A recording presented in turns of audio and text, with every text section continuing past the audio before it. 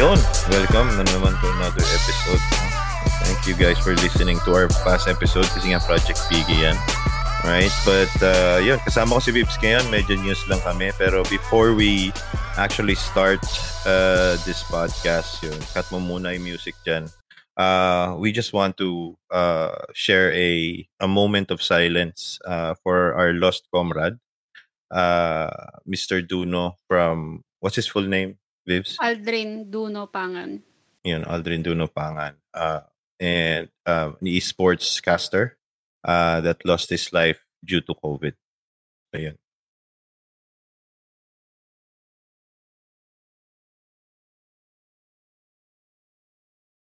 Alright. Thank you guys for that respect. And yun, saludo sa'yo, kapatid. Sana mag-cast ka dyan ng mga buhay namin dito habang kami ay nagdodota.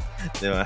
For those who don't know, share ko lang, Inang. Sumikat kasi si Duno sa, syempre, pagka-cast sa Dota 2. So, for those who are not familiar who is Duno, siya yung sumikat sa Lakad Matatag na line. Oo. Totoo so, yun. The entire, ano yun eh, he's half of that, diba? That legendary cast na actually ginawa na siyang ano bang tawag doon sa ano yan? Chat wheel. Chat wheel ginawa na siyang chat. Moral. Oo, na ginagamit ng OG ng 'di ba? Ginagamit siya ng team na OG sa ano na. Yun yung ginagawa nilang pang-psych. Pang-psych, pang-taunt sa kalaban. I mean, it's not really a taunt kasi nga they don't understand, siguro na ginagawa they understand a word of it. Pero it's fun, diba? It's fun and it's a ganon. Tapos, the more they use it, yung parang okay lang yung once, ganon lang. Pero they've been using it the entire game so naiinis na yung kalaban. Hindi, at saka sabi nga, di ba, ng OG, they cannot play their game without their chat wheel. Like, I need my chat wheel. Gumaganon pa sila eh. Diba? Oo. So, tsaka si effect. si Gabe mismo in honor na yun eh, di ba? Parang lakad matatag. Diba? Grabe. Kapag nai-imagine ko yung legacy na iniwan niya, grabe tumatayo yung balahibo ko kasi sa kanila talaga sa kanila talaga nag-start yung tinatawag na hype casting eh. Like, hindi lang siya basta nagka-cast. Talagang mafe-feel mo yung energy nila. Diba? Tsaka I mean, it was nung na-feature sila doon parang sa esports, parang esports channel doon sa YouTube. They don't really cast the usual way as yung mga Western casters. Hindi sila mahilig. Mag-play-by-play sila, they can do that. But what's fun dun sa ginagawa nila is whatever that comes out of their mouth. Yun lang. Talagang bira lang. Tapos as long as it sounds ganyan-ganyan, it sounds... Yun basta nagra-rhyme. Basta nagra-rhyme. Yung mga ganyan. Ekos, lama, jama. O kaya, Sir Chief, huwag kayong mainis, mahalang patis. Anong kinakit nun sa Dota, di ba? Pero, since nakakatawa, ay nakaka-hype siya. Kasi Pilipino lang talaga makaka-gets, di ba? Ayun pa. Inside joke. Maganda talaga. Nakakatawa talaga sila. And they were, at the same time, they're very professional na sa ginagawa nila, di ba? Tsaka yung passion nila for casting talagang nandun. Correct. Passion for the community. Kasi, kundi dahil sa kanila, ayan, sila Trike, si Lon, si Duno, parang sila yung haligi talaga eh. Pillars talaga ng esports, especially in terms of casting. Kasi dati naman, ang casting, di ba, sa mga com shop lang. Di ba? So, imagine mo yun, from that scene na ngayon, international na, nasa chat wheel pa siya. And you will see the respect of all the Dota players, pro players. Not only pro, pati yung mga regular na naglalaro. Kasi kahit ako, pagka nanonood ako ng mga tournaments, usually nanonood lang ako sa Lupon. Kasi nga dahil andun si Duno. Alam mo yun? So, siya lang talaga yung parang, pag hindi si Duno, hindi naman sa pag hindi si Duno yung caster, hindi na ako manonood. Pero iba yung excitement pag siya yung magka-cast. Tsaka sila yung nagpauso ng lagi niyang sinasabi na bias casting. Wala siyang pakialam kung bias casting siya. Kasi kapag Pinoy yung naglalaro, automatic, siya, biased siya sa Pinoy.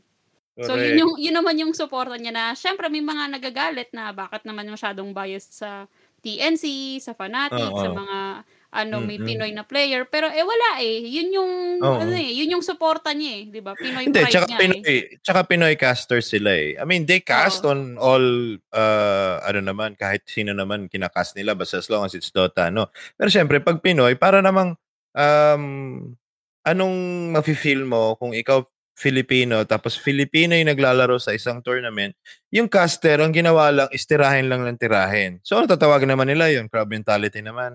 Di ba? Hindi, Yung pero parang, yun nga you need, kasi you need to makikita mo choose rin. then. Oo. Oo. Alam mo naman mga Baga, Pinoy, pagka-abnormal din.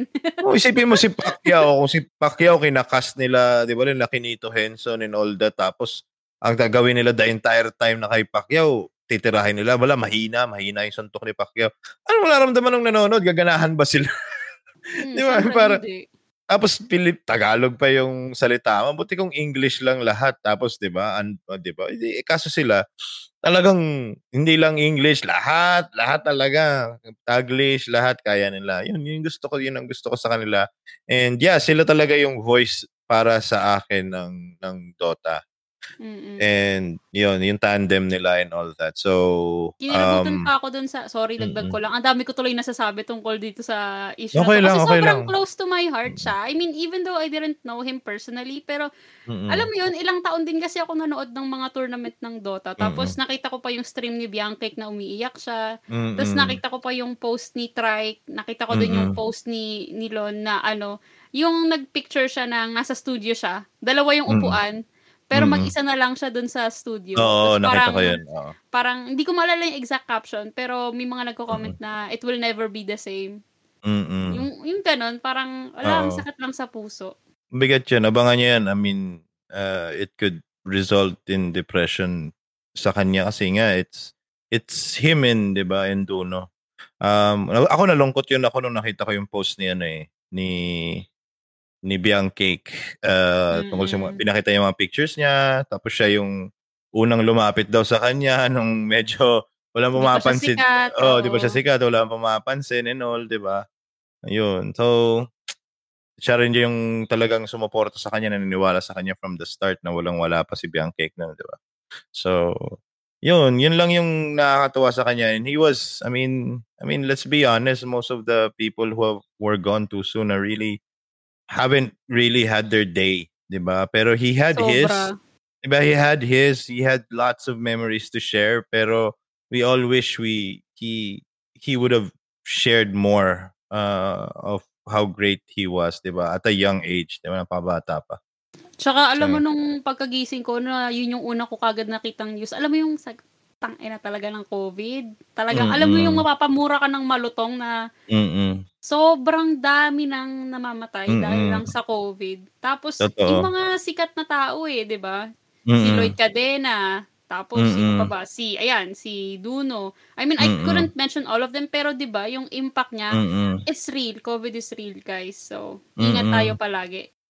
Hindi talaga sila, lalo na ngayon, seryoso na. It's the second surge for the entire world na hindi natin ina-expect yung Delta variant. And there's, I mean, with how the virus is going, lalo na tong Delta variant na sobrang dami kumalat, it's already affecting children kasi nga talagang naapektuhan na sila. Dati kasi parang hindi siya ganun kumalat because of how yung biology ng mga bata na hindi sila, yung receptors nila sa ilong hindi naman ganun ka-developed. So hindi talaga sila na-apektuhan. Pero ngayon, kahit na hindi pa developed, because of how rapid the virus spreads all over the body, kung paano siya mag-replicate on the first few days, it's really hard to prevent it na hindi sila maapektuhan talaga. Kasi yung dati, konti lang na, hindi, at tapos, saka even mga newborn ngayon, di ba? Yun nga, affected na. Days old namamatay dahil lang sa COVID. Correct. May nakarinig na akong gano'n, parang 2 days or something like that. Or 2 years or parang gano'n. I don't know. Meron ako nakita parang 18 days, 15 days. So, yun, namatay dahil sa COVID. Tapos, yun, mga 2 years old, 3 years old. So, yun. At least, sana we really follow yung mga precautions, 'di ba? Kasi especially sa Pilipinas kasi alam naman natin yung healthcare system diyan. Paulit-ulit na lang natin tong sinasabi sa podcast pero please stay safe. Stay safe, keep safe, guys. Kasi nga talagang seryoso. I mean, ako nga paranoid na ako ng 2020, March pa lang. Like, shit, I'm not going out, man. I don't care. I don't trust anybody. Alin yung naglalakad lang ako, mahanginan lang ako naglalakad sa ano ko. So, shit, bakit ba ganun? Bakit ba ako nahanginan nun? Kasi ganun ako paranoid nun eh. I didn't go out. I was always protected. Hindi naman ako si alcohol to the max. Pero Ay, pag ako alcohol to the max. hindi ako alcohol to the max, pero pag uwi ko talaga kahit ano pang ginawa ko, shower kagad ako. Shower Oo. talaga kagad. Wala akong kasi para sa akin sa kamay lang yung alcohol na yun. Hindi ko naman pwedeng paligo Oo yan. naman. Paano pag kumapit sa buhok ko yung virus or something, di ba? So, sa akin talagang ligo talaga.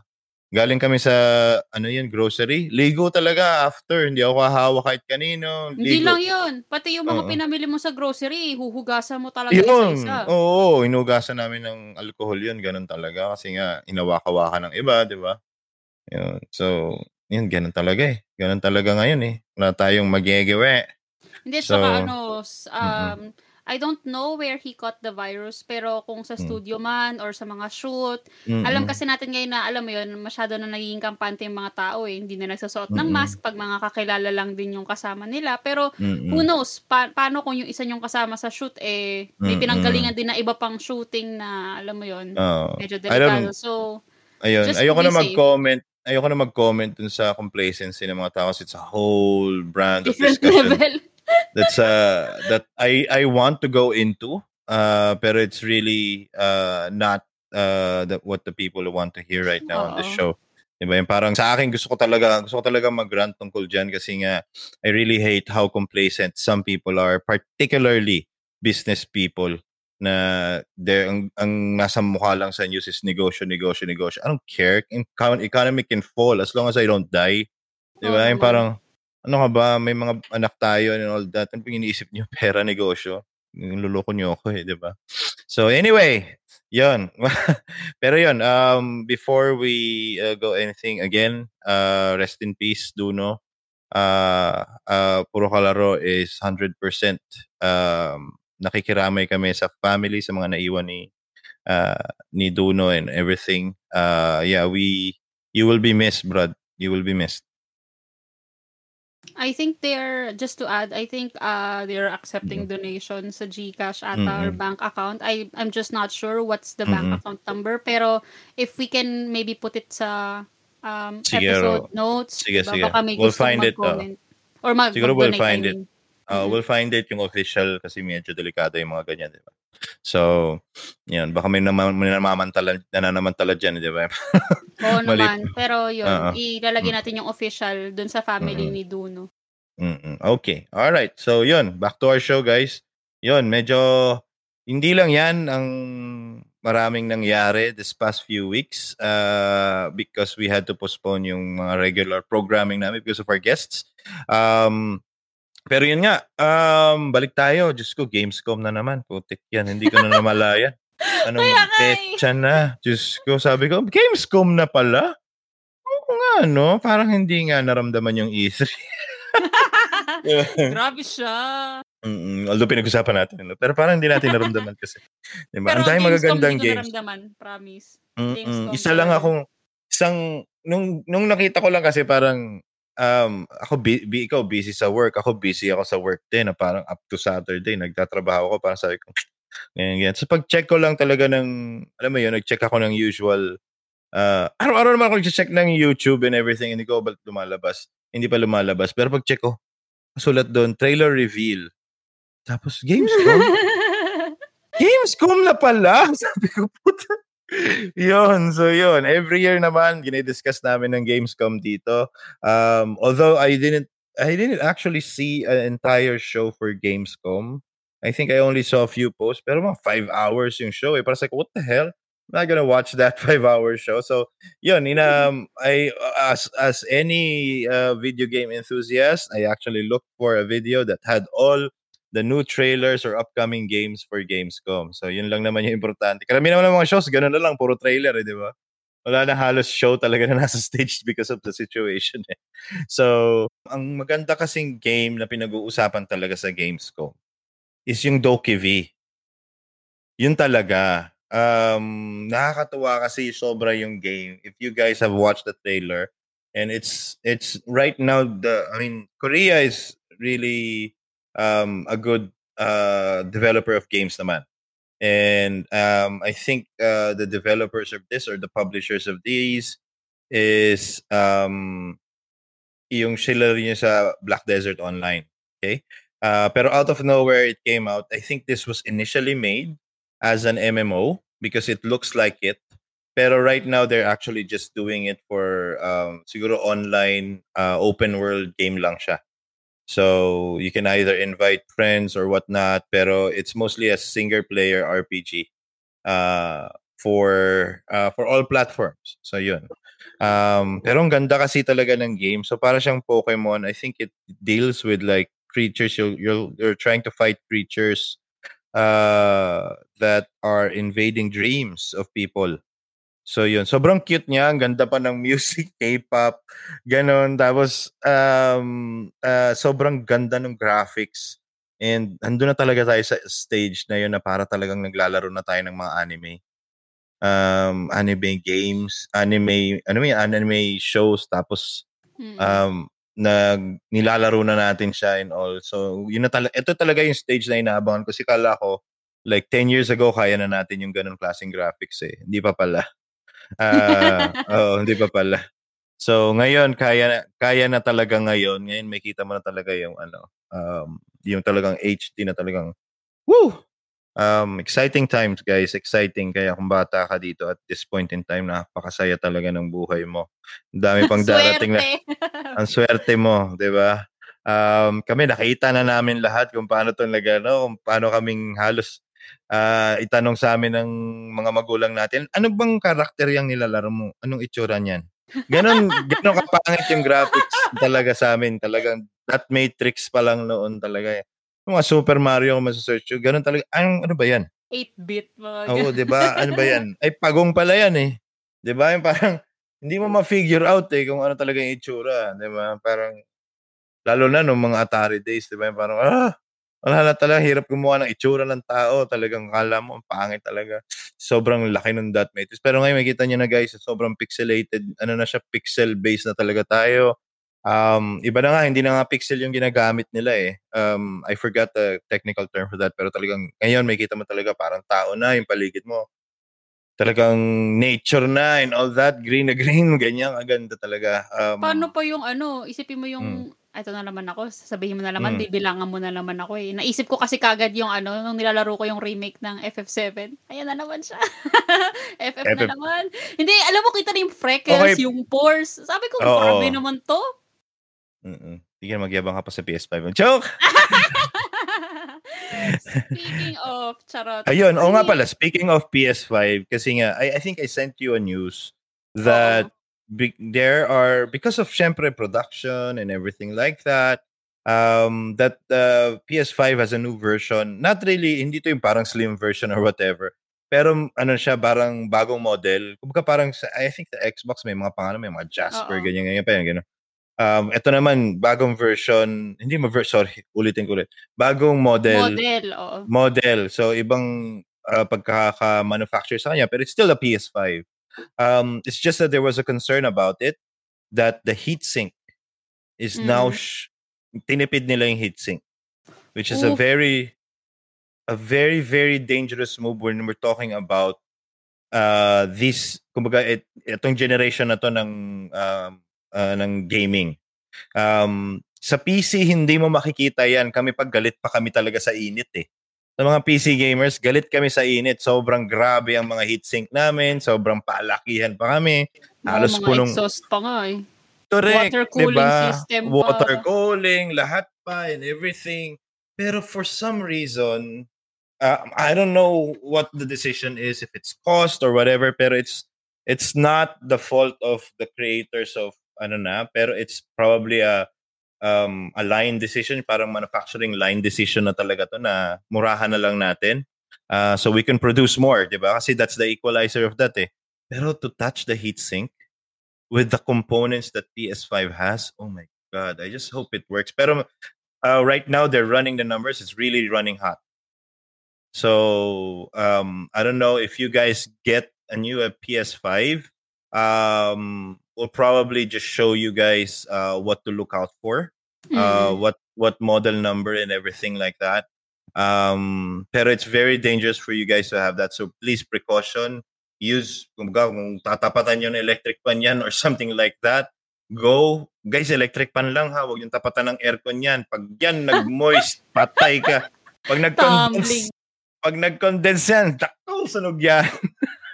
Kinakabahan niya ako dun sa magiging placing nung PC. Kasi plano kong bumili ng PC, tapos diba may PS5. Iniisip ko kasi may malaking balcony nakatabi yung dun sa room. So iniisip ko saan ko siya lalagay. Kasi alam mo naman yung init-lamig dito sa Dubai. Sobrang lamig ng AC, pero putya, yung pag binuksan mo yung balkonahe, parang bumubuga ng apoy.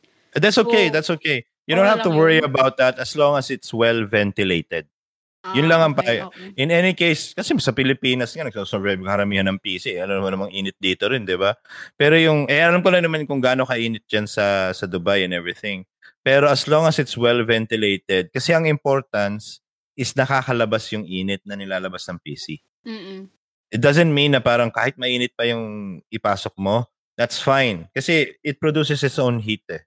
Pero yung basta well ventilated yung PC casing mo, lumalabas talaga yung hangin. Ang resource nga diyan dito sa sa Pilipinas, let's say, siyempre hindi naman ganun kayayaman ng mga Pilipino para bilhin ng mga casing na magaganda, di ba? So, ginagawa nila, bubuksan na lang nila. Oo. Pero yung alikabok lang. Yun lang. Pero ano naman ngayon may mga Lazada blowers naman diyan. So, pwede natin di ba? Tanggal ang alikabok. Oo, budol. Magkano lang? 500 lang yun. Ang lakas-lakas. Ayan, magkano lang? Narinig ko na rin yung linya na yan. Sinong hindi na budol lang? Magkano lang? Sige, bilhin ko na. 500. Lakas-lakas sa kuryente nun, guys, ha? Pero, tsaka ang ingay-ingay nun, ha? Pero sobrang lakas talaga nun. Tilapon talaga lahat ng dumi. Pwede mo siyang gawing walis, eh. Matindi pa sa walis, eh. Tatalsik talaga yung dumi dun, eh. Ganon kaganda talaga yun. Yung nga, search na lang kasi iba-ibang brand. Wala namang brand talaga yan dahil gawa China made lahat. So parang PC blower. Oh my God. Parang ang mini vacuum pero kasing mas maingay pa sa vacuum. Ganon siya. So talaga may turbine. Ganon. So anyway, back to GamesCom. Sobrang daming revelation. Marvel Midnight Suns. We have yet to know where it takes place. Kasi nga, we're just looking for, ngayon lang, game reveal lang talaga siya eh. Puro game reveals lang. Di pa natin nakikita talaga yung ibang gameplay and all that. Maraming interesting games na, what do you call this, na ilalabas sa, next few years, ganyan-ganyan. So, ano ba? Yun nga, Marvel Midnight Suns, which deals with the Midnight Suns, the, ano ba yung counterpart niya sa DC? Pero basta, ito yung parang supernatural team na binubuo na pasimuna naman, syempre si Doctor Strange. So, iba-ibang members yan, sila Magic and everything like that. So ngayon dito, I think Captain America is included, sila Wolverine and all that. So, and what's interesting about this is it's made by the most unlikely developer, Firaxis. So, hindi ako familiar. Eto. Okay, sasabihin ko nga. Kaya nga. So, si Firaxis, siya ang gumawa ng XCOM. So, ang XCOM is turn-based strategy, action, RPG, or whatever. So, basta turn-based, mahilig siya sa turn-based. So, mas maganda siguro to kung turn-based as parang 3D or something like that. Para mas ma-flesh out yung mga characters, magagawa nila magagandang model kasi not every time na gumagalaw, hindi mo kailangan masyado ng dialogue, puro mga grunts and everything like that. Pero mas maganda yung control mo sa team pagdating doon sa tapos yung mga powers nila and all that. I mean, I hope that's gonna be it. There's not gonna be any changes because it's too early to say what it's gonna turn out. Pero Firaxis is that, yun. So, sila rin yung develop ng Civilization, which is weird. Pero, talaga, magiging turn-based to. Magiging turn-based to and everything. Yun lang yung hula ko talaga.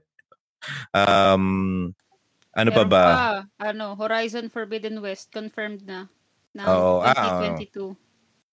Yun kasi nagkaroon sila ng delay. What do you call this? Release trailer, kung yung date kasi nauuso na yun eh. Merong game reveal trailer, merong teaser, Launch merong date trailer.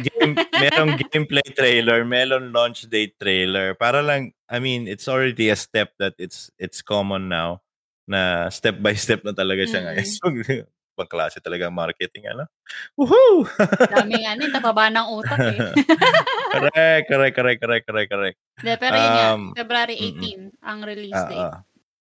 Maraming magagandang interesting din. Isang nakita ko yung parang yung Cult of the Lamb. Basta parang ano na naman 'to, mga PC na naman 'to. Consoles is still to be announced, pero ito yung mga trip ng mga consoles, eh. Yung mga sobrang simple lang yung graphics, pero yung gameplay sobrang nakaka-addict. So, I think it's Cult of the Lamb, so parang mga lamb sila and, para siyang real-time strategy. Pero basta yun, magulo siya eh. Siya, tapos parang roguelike, blah, blah, blah. So yung, wala sa PC, uso yung roguelike na word eh. Oo.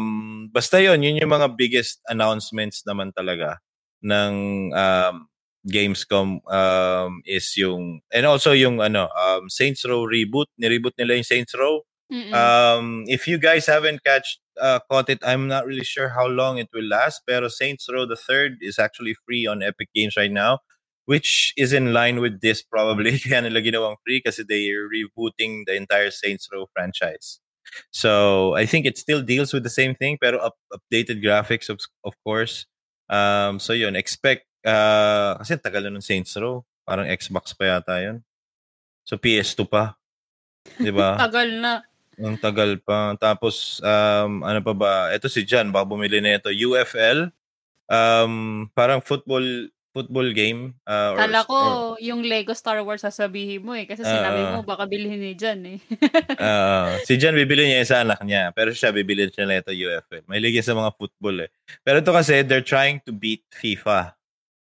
So they're trying to destroy, kumbaga para siyang noon yung parang sa basketball parang NBA Lab dati, yung talaga yung hari ng mga NBA games eh. So dumating yung NBA 2 kay wala nang NBA Live ngayon. So ang FIFA kasi is alam na naman natin hawak ng EA. So UFL is actually, I think, a new developer and everything like that. And they're probably gonna try to take their jab at the franchise of football or soccer for others that didn't understand football. Hindi siya yung American football. So anyway, sikat na sikat naman yan. Not really in America, pero in the in Europe and all other parts of the world, gusto nila yung mga ganitong games. So yun. Anyway, there could be some more announcements about new games that's coming out from XCOM and everything. So we just have to wait kung ano pa may mga iba nilang announcement. Kasi yung malalaking company medyo tahimik pa ulit eh. Oo. Nag-aalbang pa sila ng susunod na siguro. Mga announcement, game reveals. Kasi ang mga nakita ko lang din, hindi masyadong sikat or alam mo yun, mga magsa-start pa lang ng development. Tapos nakita ko lang din, ito si Death Stranding. Na confirmed na, di ba, na September 24 yung release. Tapos may mga pinakita lang na new items, ganyan, missions, tsaka features. Pero the rest, hindi pa siya, sobrang interesting for me. So, yun. Oo nga, medyo wala pa talaga kasi pag mga ganito kasi announcements, lalo na kung hindi sa show, there's no like host or anything like that. You can't talk to developers and talk about the game. What's this about? Or anything like that. Wala, magbigay lang ng trailer yan, mga release lang na gano'n. So, marami Hindi na siya naman bukas tayong... ko. Oo, correct. So, gano'n talaga eh. Gano'n talaga tayo eh. Hayaan mo na. Hindi, tsaka understandable kasi 'di ba nga yung situation ngayon, hirap din talagang kumuha ng Truth. games. So, Truth yun, naman. Pero tiis-tiis although, lang tayo, guys. I've heard naman that most developers have already adjusted to the situation because yun, inuwi lang naman nila yung mga PC ng kumpanya nila. Tapos Zoom, nagtrabaho rin naman. zoom. Oo, medyo mas may forgiveness ngayon sa mga deadlines because of the situation. I think I'm one of the things that actually interests me when it comes to what is really exciting about dun sa Gamescom is may show pala tong Gamescom. Anyway, ngayon ko lang nalaman. So anyway, I'll watch it later. Pero yung isa sa mga exciting sa kanya is yung ano pa, kalimutan ko tuloy, yung Sifu na in-announce nung E3, I guess. So, ang gumawa nito is yung mga gumawa ng Absolver. Pero sobra kasing siya yung first, I think this is the first martial arts based, and not just martial arts, parang kung fu based na game na na maganda yung controls versus yung parang click ka lang ng pindot ka lang ng pindot, button masher lang. Ito talaga yung makokontrol mo talaga yung stance mo, yung ganyan. So you can create a lot of action scenes pagdating kung ganun talaga yung control mo, di ba? Versus yung parang katulad ng yung mga Batman, Arkham Asylum, yung Arkham series, na parang telegraph lang na parang biglang may flash yung nasusuntok na yung kalaban mo. Tapos i-click ka lang ng button, tapos masasangga niya na, tapos magko-combo ka na, kaya lang button mash mo naman. Yun, iba naman to. So parang mas makakontrol mo dito yung yun lang yung gusto ko talaga. Yun, basta, nagulat lang talaga ako sa Gamescom na to, visit. Pero may nakita ba akong isang shinare ka sa group chat? Ano yun? Doke V? Doke? Yun nga. Alam parang Yun yun nga. ba yun? Okay, sorry. Yun yung Doki V na ang maganda kasi sa Doki V kasi nga Di nakikinig no? Korean. Sorry. Korean siya, tapos maganda yung graphics niya, tsaka para nga siyang Pokemon style. Pero sobrang talagang mas maganda talaga yung graphics, di hamak talaga. Masyadong malupit 'yun. Tapos parang mga bata yung mga characters nyo. Ang isa pa ditong nakakaano is yung kumanta. Kasi nagdedebate ngayon sa lahat sa Reddit kasi katunog daw ni Yuna ng ITZY. So, yung singer is called, yung babae na kumanta daw is called Luena. There's no such artist in Korea. Even small-time artists, you cannot find her. So parang iniisip nila parang sinisip nila na parang either isa siyang tao na gumawa ng kanta tapos wala siyang kahit anong digital footprint, or pseudo name siya ni Yuna because he has worked with Galactic before na producers ng songs. So he has, even before I think even before ITZY, she has worked with them through JYP. So may mga collab na sila before. So siya lang yung pwedeng possible na gawa. Pero it's still under discussion. There's still no reveal who Luena is. Pero it just really sounds exactly like, and the entire song actually sounds like an ITZY song. So ganun lang nakakatuwa na how this turned out. Na parang sobrang simple lang game. Maganda actually yung game. Tapos may iba pa lang. Lumabas na naman yung pagiging fanboy mo. I know, right? I'm a mafia. Sabi ko na Yun, may mga mayroon din game na Ninja Turtle, which is, it looks cool as hell, na parang, sabi ko nga sa inyo guys, kasi parang nandun na tayo sa age na talaga para tayo naglalaro ng cartoons. Andun na tayo sa ganun klaseng and some developers are just toning down the graphics na mukhang pixelated, pero they can make it as real as possible.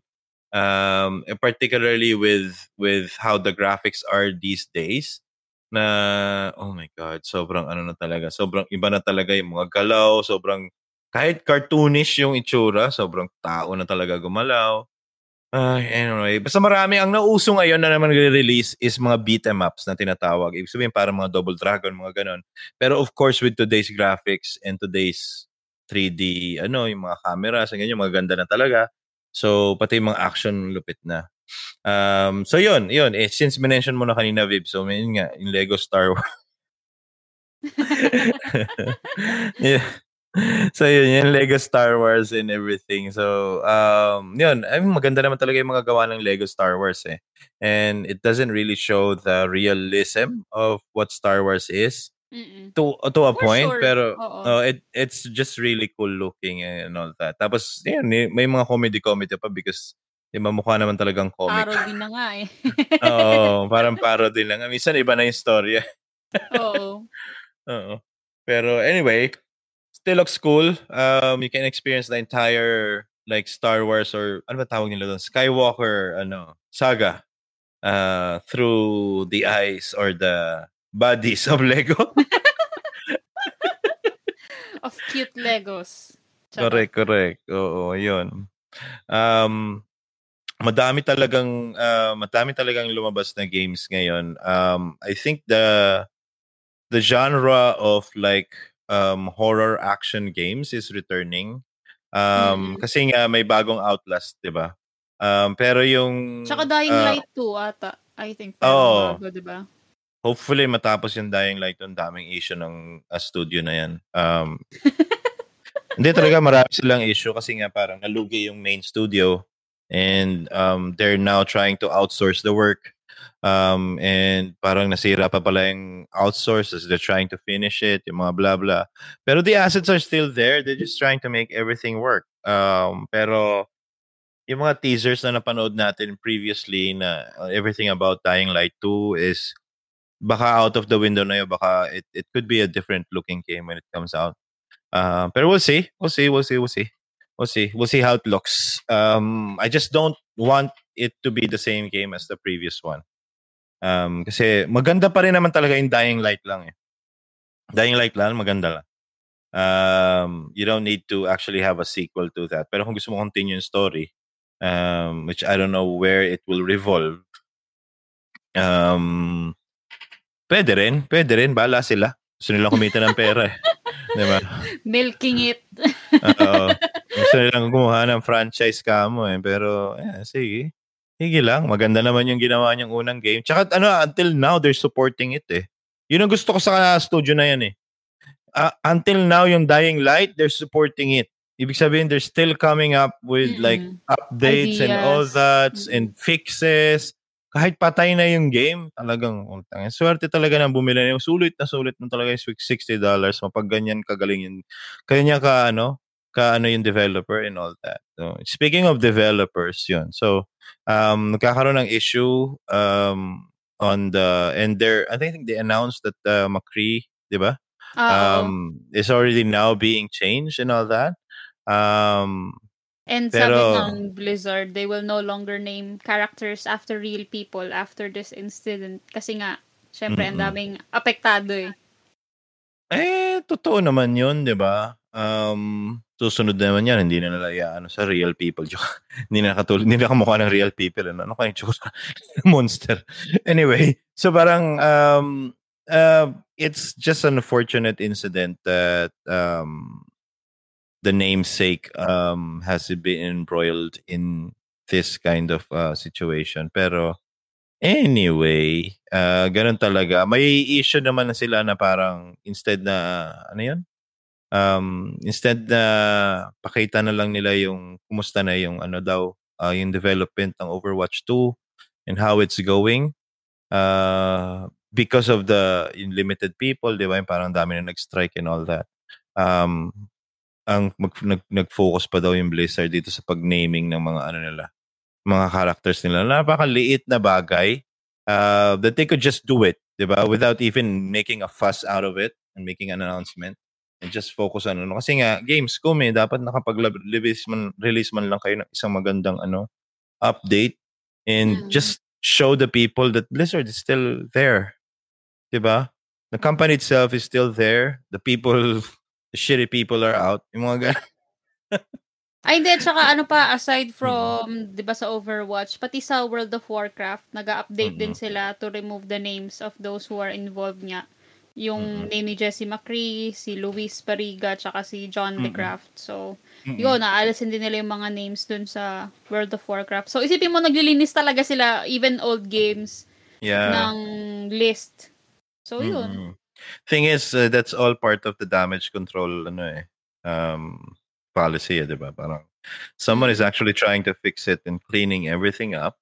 And you know that anong tawag dito, yung ganyang klaseng measure is a reaction versus they should have not fucked up their culture and all that in the first Hindi place. siya Hindi ba? Yung parang, my God naman, sobrang common lang naman kasi. I mean, kaso andyan na, yan pa bang gagawin natin? Wala yan na nga talaga eh. silang choice kundi mag-damage control, di ba? Correct. Sana lang talaga they also tell us. I mean, they owe it to everyone else to actually tell us that what do you call this? What they intend to do in the future to actually prevent such Oo. situation, 'di ba? That ang daming nag-aabang ngayon ng mga yung Diablo na remake, yung Diablo 2 na remake, yung Diablo 4, yung Diablo Immortal nila, tapos yung iba pang mga updates, iba pang mga games na gusto nilang gawin. I'm sure they have a few in the works. So paano na lang yung mga yon? Daming na pending talaga. 'Di ba? Yung mga nagpo-push ng mga directors ng mga games na yon is lahat sangkot sa kagaguhan, 'di ba? So paano na lang yon? Sana siya tatapon na ba siya yung mga trabaho ng tao? Paano na? So alam mo yon, everyone is like in a fuzz right now with that big of a situation, but we've talked about it last time, and I do wish them well. I just hope they fix it. Okay. Siguro short reaction lang to some of the comments we got from that episode is that we wanted to actually respond to anything of the sort, but we will not ever respond to a comment based on of belief, diba? We just deal here. Yeah, we just deal here with facts. But we do respect anything that you quote unquote believe in. But technically, that's not how the world works, diba? We have to have evidence. And if people's lives and emotions are at stake, we have to respect that versus giving what do you call this more weight to any belief system in diba, so to speak. Yeah, yun lang yan. So yun. But we're still here. We're just reporting anyway. We're not in any way cause of any news, anything like that. Diba? Mabait kami dito. Yan. Si Vibs, hindi naman talaga babae yan. Puro kami lalaki dito. So. Binubuking mo ako. Oy, pero wait lang, may nalala pa akong chika na gusto kong pag-usapan. Go. Naalala mo yung shinare ko din sa isa pang news na si Dr. Disrespect that he is suing the shit out fucking of Twitch. Gusto ko yung reaction mo Yeah, that's gonna be fucking huge. I mean, I don't know what it's all about. I mean, alam naman, napaka-misteryoso naman kasi talaga ni Dr. Disrespect pagdating dyan. Pero, if people think that like Dr. Disrespect is Dr. Disrespect, I mean, everybody is fucking wrong. Dr. Disrespect is a character. All right? The guy behind it is pretty intelligent. All right? He's doing this as his persona. Diba? His persona online, on stream and everything like that. Pero you're trying to fuck with someone, the guy behind it, his livelihood. And siya mismo umamin na parang, yeah, I'm still earning good, but I'm not earning as much as I had. As what, kasi syempre he had to, kailangan niya ang tawag dito, hindi naman damage control yung word pero kailangan niya, contingency, kailangan niya magkaroon ng contingency kasi na-ban siya Biro mo parang nasisante sa trabaho agad-agad. Hindi siya, pag sinearch mo yung name ni Dr. Disrespect, nababad trip daw siya kasi parang instead na yung good things na nagawa niya yung lumabas sa newsfeed, unang-una lumalabas is he was banned from Twitch. Na parang na-overshadow lahat ng pinaghirapan niyang effort. Correct. Just because of that. Kasi nga I mean, most of his fans are pretty young, dumbasses, diba? I just hope those who have stuck long enough to know who Dr. Disrespect is, that it's a persona. He's meant to be the asshole of the entire world. He's freaking tall, 6'5". He's towering kahit sino pang streamer dyan. kung hindi basketball player, my God, the guy is 6'5". Kaya nung, alam mo yun, naglalakad lang yan sa, sa E3.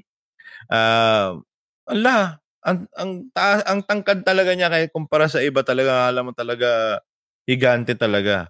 So, yung ano niya, yung persona niya is parang man, ano yun, machismo, parang gano'n.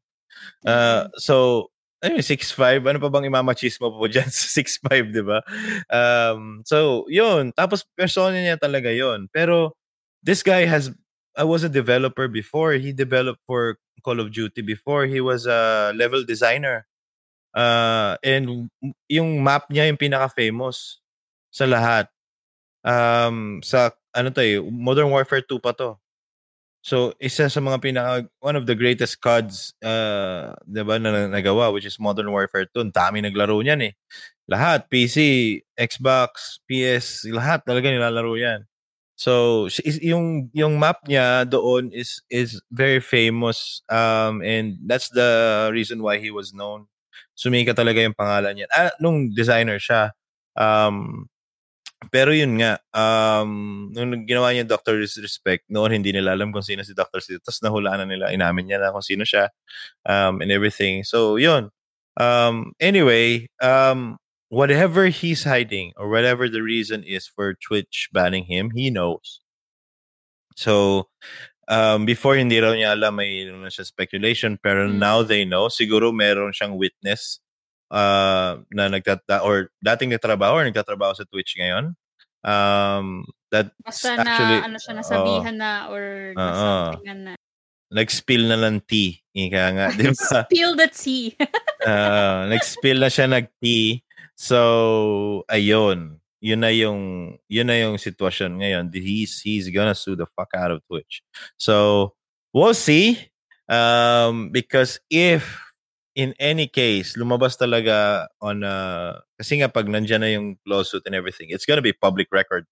So everyone's gonna feed on that, on the merits of the case or what it's all about and everything. And once we find out, and if he's right, if yung malakas yung ano niya, if it will automatically end up in a huge settlement, mawawala na ang Twitch. Mawawala na ang Twitch. I'm not saying na parang Dr. Disrespect sa laki ng hihingi niya sa Twitch is mawawala na ang Twitch. Hindi. I'm just saying everyone that is sila Shroud, oh my God, they're gonna leave Twitch again. They're gonna leave Twitch. Lalo kung ganun kagago. No? I don't think madadala ng pera kung ganun. Kung ano man yung kagaguhan na ginawa nila kay Dr. Disrespect. Tapos talaga maganda yung merit ng case. Ay naku, good luck na lang sa'yo. Kasi hindi niya, hanggang ngayon, pag kinasuha mo na yan, alam nga naman ang offer ng Twitch, sige, balikan na namin. Diba? Malaking pakit na ako sa inyo. Diba? Parang pakyo. Utot. Sira ulo ka ba? Diba? Hindi talaga niya gagawin yun. Ako lang mag-blow up talaga siya lalo. Diba? Tapos maglilipatan na talaga, 'di ba? Sana lang meron tayong ganung klaseng website ngayon na parang Twitch, Woo! Uy, parang may nakita nga akong in development na ganyang website. I just forgot the name, pero they're trying to copy Twitch in a way. They don't need to copy Twitch. They just need to release a platform that is open for streamers. Nakalimutan ko pero merong isa pa. Kasi 'di ba, ano nga yung isa? Ano yung isang nawala bigla? Kalimutan ko nga eh. Pati yung kay Ninja, 'di ba lumipat siya? Tapos bumalik siya sa Twitch. Mixer is okay. Mixer talaga. Ewan ko Mixer ba yun? Mixer ba talaga yun? Hindi Mixer yun eh. Sa Pilipino, parang ang daming lumipat na streamer noon na doon sila nagpunta. Tamago. Charot. Tamago ba yun? Yun eh. Nag-close, diba? Oo. Tama yun yung Tamago. Dami rin lumipat na famous streamer doon. Hindi naman yung mga sa Western, pero marami rin malalaking streamer na lumipat doon. Tapos biglang nagsara. Kumu. Ano pa yung Kumu? Parang naririnig ko yun I think Kumu is it's like a business platform eh. Okay. So, hindi ko alam. And isipin mo na lang may business ka and they're paying you through in-game cash. So, yeah, and those in-game cash can be either converted to cash or honored in some store. Kasi parang, I think All Day is accepting yun. Nakita ko si Kong kasi marami siyang, yun ba yun? Is that it? No, ano pala yun? Laika ba yun? Laika pala yun. Laika naman yun eh. Laika pala yun. So, sorry. Nalilito Iba yung na ako sa Kumu. ang dami kasing gimmick na itong mga influencer na to. Nakikita ko kasi yung Kumu kay Christine Samson. Lagi niyang pinopost na watch my stream on Kumu, Kineso. Sabi ko, okay, baka panibagong platform na pinapasikat sa Pinas. Pero yun, I don't really know. Pero let's see kung nasa Kumu ka. Kumu nasa Kumu. Sige, inang, i-push Push natin. Naku, next topic na nga tayo. Yoko na. Dad jokes. Hindi, pero ito, meron pa ako isa pang chika. Pero feeling ko by the time na ma-release tong episode, medyo panis na yung balita.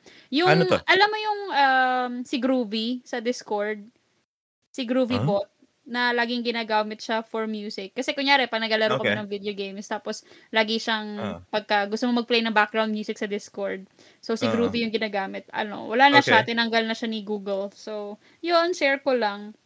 Tinanggal siya ni Google, probably because of like copyright shit?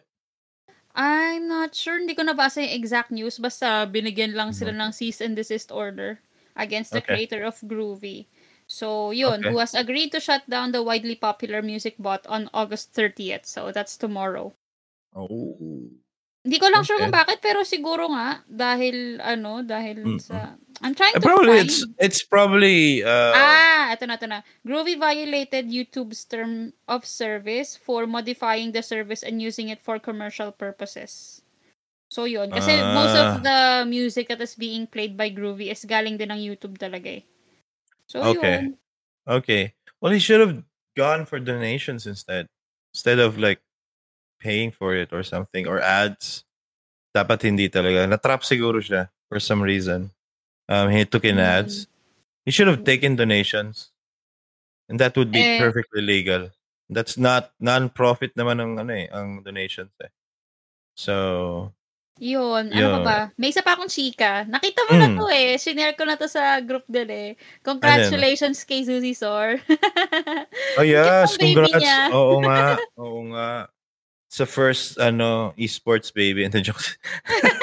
Hindi naman, pero pasabog lang kasi parang ang daming nagse-speculate na fans niya na bakit laging loose yung damit ni Suzy, tapos bakit laging off-cam yung stream kasi hindi niya in-announce, which is we understand, we respect that. It's her private life, diba? Pero ang dami lang din nagulat na, anak mo ba yan? Or baka pamangkin mo ba?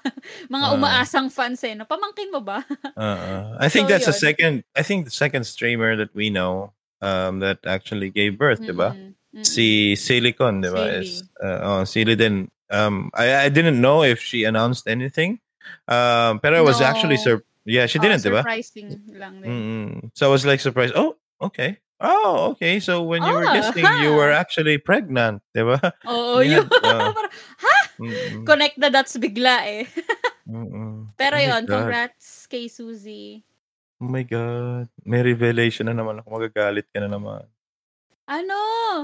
Sandali lang. Sandali lang. Yan? Pa-suspense naman to si Inong. Sandali lang. Oh, wait. Okay. Hindi naman pala. Wala naman halos nangyari ko. Pulo, biglang ganun. Kwento mo. Ito. Hello. This was 2018 and I invited her, Suzy Sor. And she said hi. Ayan ka na naman, Inang. Hi. Tapos, I don't know bakit yung messages ko dito is like, hi, hope you can make it on September 1st at 9 p.m. I don't know why. Pero, you tried inviting her na before kasi, for an episode. Hello, I'm Jane from Boracalo. Can you confirm if you'll be available once on September 1st at 9 p.m.? I think I talked to her before na. I don't know where. Ba't kasi yung conversation ko ganito lang agad. Pero, yun. Anyway. Pero I think andito na ako sa PKL nung pinag-usapan natin si Suzy Sor na i-invite. Feeling ko andito na ako nun. Pero, Ang hindi ko mapapalampas na hindi mo na interview is si Gloco eh. Bad trip ka eh. Sorry naman. Gigil ako sa iyo eh. Gigil mo ako. Si Mitch nag-ano sa akin noon. Si Mitch Silog ang nag-introduce sa akin kay Gloco. Tapos yun, doon lang kami nag-uusap noon sa parang group chat. Pero yun nga eh. Hindi mo tinuloy yung interview eh. Doon ako lang gigigil sa iyo eh. Sorry na. Hindi ko rin alam kung bakit eh. Hindi ko na rin ma-recall eh. Ang tagal na eh. So, parang ano ba nangyari noon? 2018 pa ata o 2019. Basta bago ako mag-join. Pero yun, bad trip ka talaga inang. Hindi ko na alam kung ano nangyari. Kung bakit hindi natuloy yung interview. May pumalit ba doon sa interview na yon or whatever. Kasi hindi naman siya nag-know. Hindi rin ako nag-follow up. Tananan. Good job. Appear Who talaga knows, yun. diba? Appear talaga yun. Ang galing. So yun. Anyway, okay yun. Cool naman yung si Loco. I think we can still talk to him when the time comes, diba? So, yun. Medyo quiet naman ng kanya ngayon, diba? So, work lang.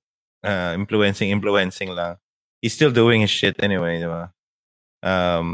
Pero syempre, in the world of like influencers, others will really shine and like overshadow the others. It doesn't mean that they're more famous or anything like that. They're just the in crowd, diba ngayon? So, yun. Oh yeah, by the way, speaking of streaming, diba? So, I'm planning to stream, hindi naman, full-time ba yun? Pero I'm planning to stream full-time. For some reason, parang natanggap ko na kasi na parang, alright, I'm too old not really too old, pero parang my former skills when it comes to like shooting games is gone. So it takes me a lot of time to actually get back to the zone. Ika nga. Diba? Parang Kuroko no Basket, the zone.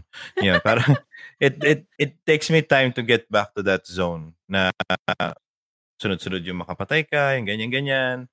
So, noon, ang bala ko na lang, mag-YouTube channel na lang kaya ako ng shooting. Tapos, I'm just gonna compile all my shots and just stick with that na parang montage na lang palagi. Rather than playing it live, diba? And getting shit on for like an hour. Tapos, at the last hour of my stream, which is like yung third or fourth hour, dun lang ako gagaling, which is maganda na yung content mo.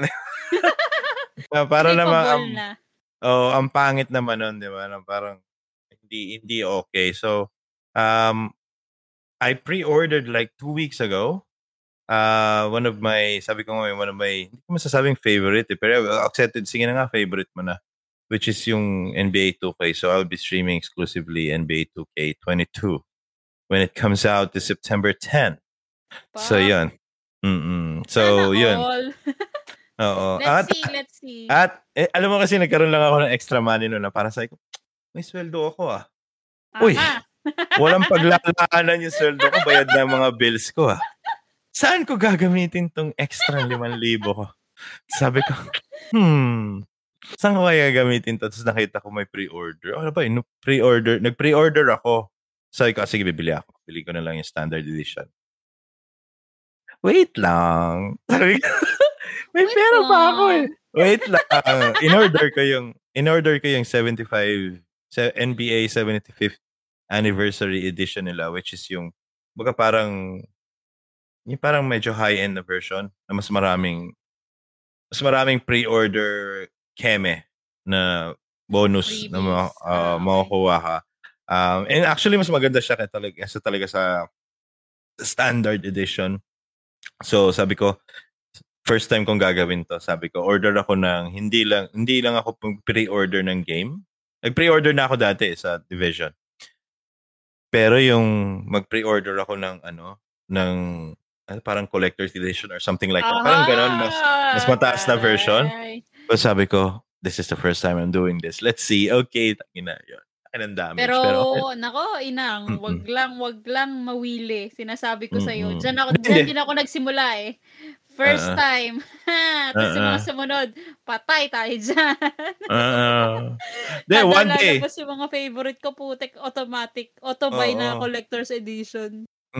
One day siguro I will buy a collector's edition na ano. Pero ito ko naman, hindi naman to collector's Parang special edition lang siya. So, lahat naman ng makukuha ko is like in-game. Hindi siya yung parang may poster ako ng ano. Siguro kung binili ko sa Data Blitz. Kasi I think they're offering. Pero ayoko lumabas eh. Parang hello. Hindi. May online naman sila. May collector's edition ka. Mamatay ka naman. Siyempre, bibigay sa akin yung disc, di ba? Tapos papa-ship ko pa. Wag na. Mamaya meron din yun sanitize mo pa. Oo. Wag na. Okay na yan. Digital na lang tayo.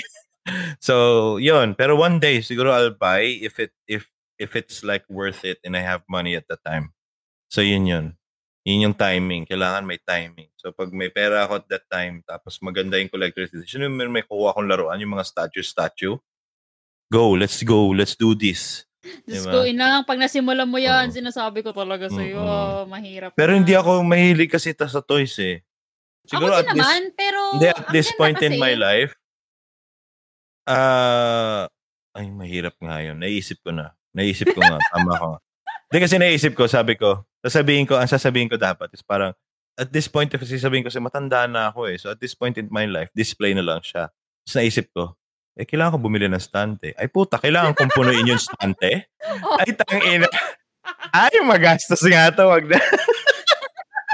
Yun yung sinasabi ko sa'yo, inang. Kaya, diba? Hindi, pag nasimulan mo siya, tapos nakita mo yung display mo na parang, parang kulang.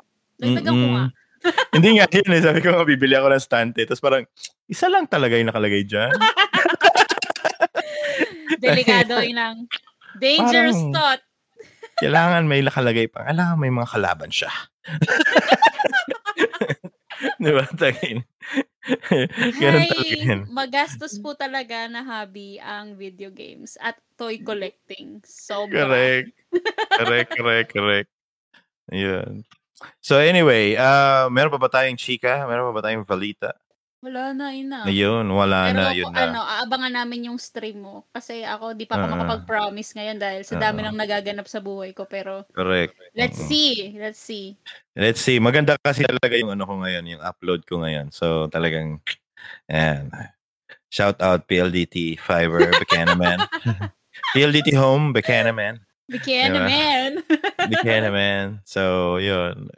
Hindi tayo papaloko sa mga converge na yan. Na ngayon na sumasakit na yung ulo nila lahat. Iyabang nyo dati ha. Ayoko ng PLDT block, converge kami. Asan yung converge nyo? Wala, ganun na rin. Same. Ganun talaga. Pero I mean, honestly, my entire life since I started paying my own bills, I am very lucky when it comes to the internet companies na pinapasukan ko talaga. Well, it's just two naman eh. PLDT and Sky. Yung downtime ko is so normal. Sabihin, pag wala ako, wala lahat. So talagang outage talaga siya. Hindi yung ako lang yung wala tas for a long time, hindi. Yun. Kami naman na-experience ko dati Bayantel tsaka PLDT. Classic yun, Bayantel. Bayantel eh. Isa sa mga to actually put it into record, Bayantel is one of the first to actually made TSL possible sa Pilipinas. Nung panahon na puro pa kaming ISP Bonanza. Ayun, may mga scratch cards. Correct. May mga rich kid akong mga klase na parang, wow, 300 kbps. Ang lakas niyan, pare. 56 lang sa bahay kasi dial-up. Grabe, no? Yung 300 kbps nyo, lakas na dati. Ang talang correct. Yun. Nagmumura ka na. Pag kumama ng 300 lang. Download mo nga yung yung kantang ganyan. Tiga mo, 1 minute, mada-download ka yan. Yung parang, hindi 3 minutes naman pala. Kasi parang 1 minute per second ng kanta. So, mga 3 minutes. So, guys, like, okay Okay yan na. Sabi ko, gano'n na. Okay yan na. 1 second per second ng kanta. Gano'n siya. Parang 1%, 2. Okay yan na. Parang 60 seconds. May kompleto na yung yung sa Napster pa. Gano'n, tanda pa na. Punta Napster na. Hindi nga alam ng iba yung Napster eh. Ang alam pa nila, they did download some songs online, pero mga Bearshare, Kazaa, because they want it free. And we had Napster before. When Napster wasn't even sued by Metallica pa. So parang shit. Masarap yung buhay talaga noon. No? Masaya na kami sa mga MP3 lang namin. Dami kong MP3 kanta. Ako nga, MP3 ko galing LimeWire. May instant virus pagkatapos. Diba? Give your PC an AIDS. Mag-download ka lang ng kanta sa LimeWire. Correct. O kaya, nakakatawa talaga yan. Pero at least natuto tayo kung paano no? Anong tawag doon? Hindi what do you call this? Mag-torrent, di ba? Nang maayos. Diba? Torrent. Mamirata ng maayos. Mga kabataan ngayon eh. Mga kabataan ngayon, ang tanga-tanga, nagda-download straight sa Google. Nakaputa yan ang virus. Di ba? Exe file, dina-download mo sa Google. Di ka ba? Kami torrent muna. Tignan muna namin para tignan namin. Kasi pag na-download mo na yung file, mag-a-alarm na yung antivirus ko. May laman. Hindi ka nabubuksan, boy. Delete ka agad, diba? So, yun. Anyway, yun lang, guys. Yun lang ang aming balita ngayon. Salamat sa aming pag-join ng aming kulitan at saka catch-up namin ni Vips. Medyo matagal kaming hindi nakapag-usap dahil sa dami ng guest. Yun. Okay. Thank you, guys, again, for listening. And like always, wag puro laro. You have a great day. Thank you. Bye-bye.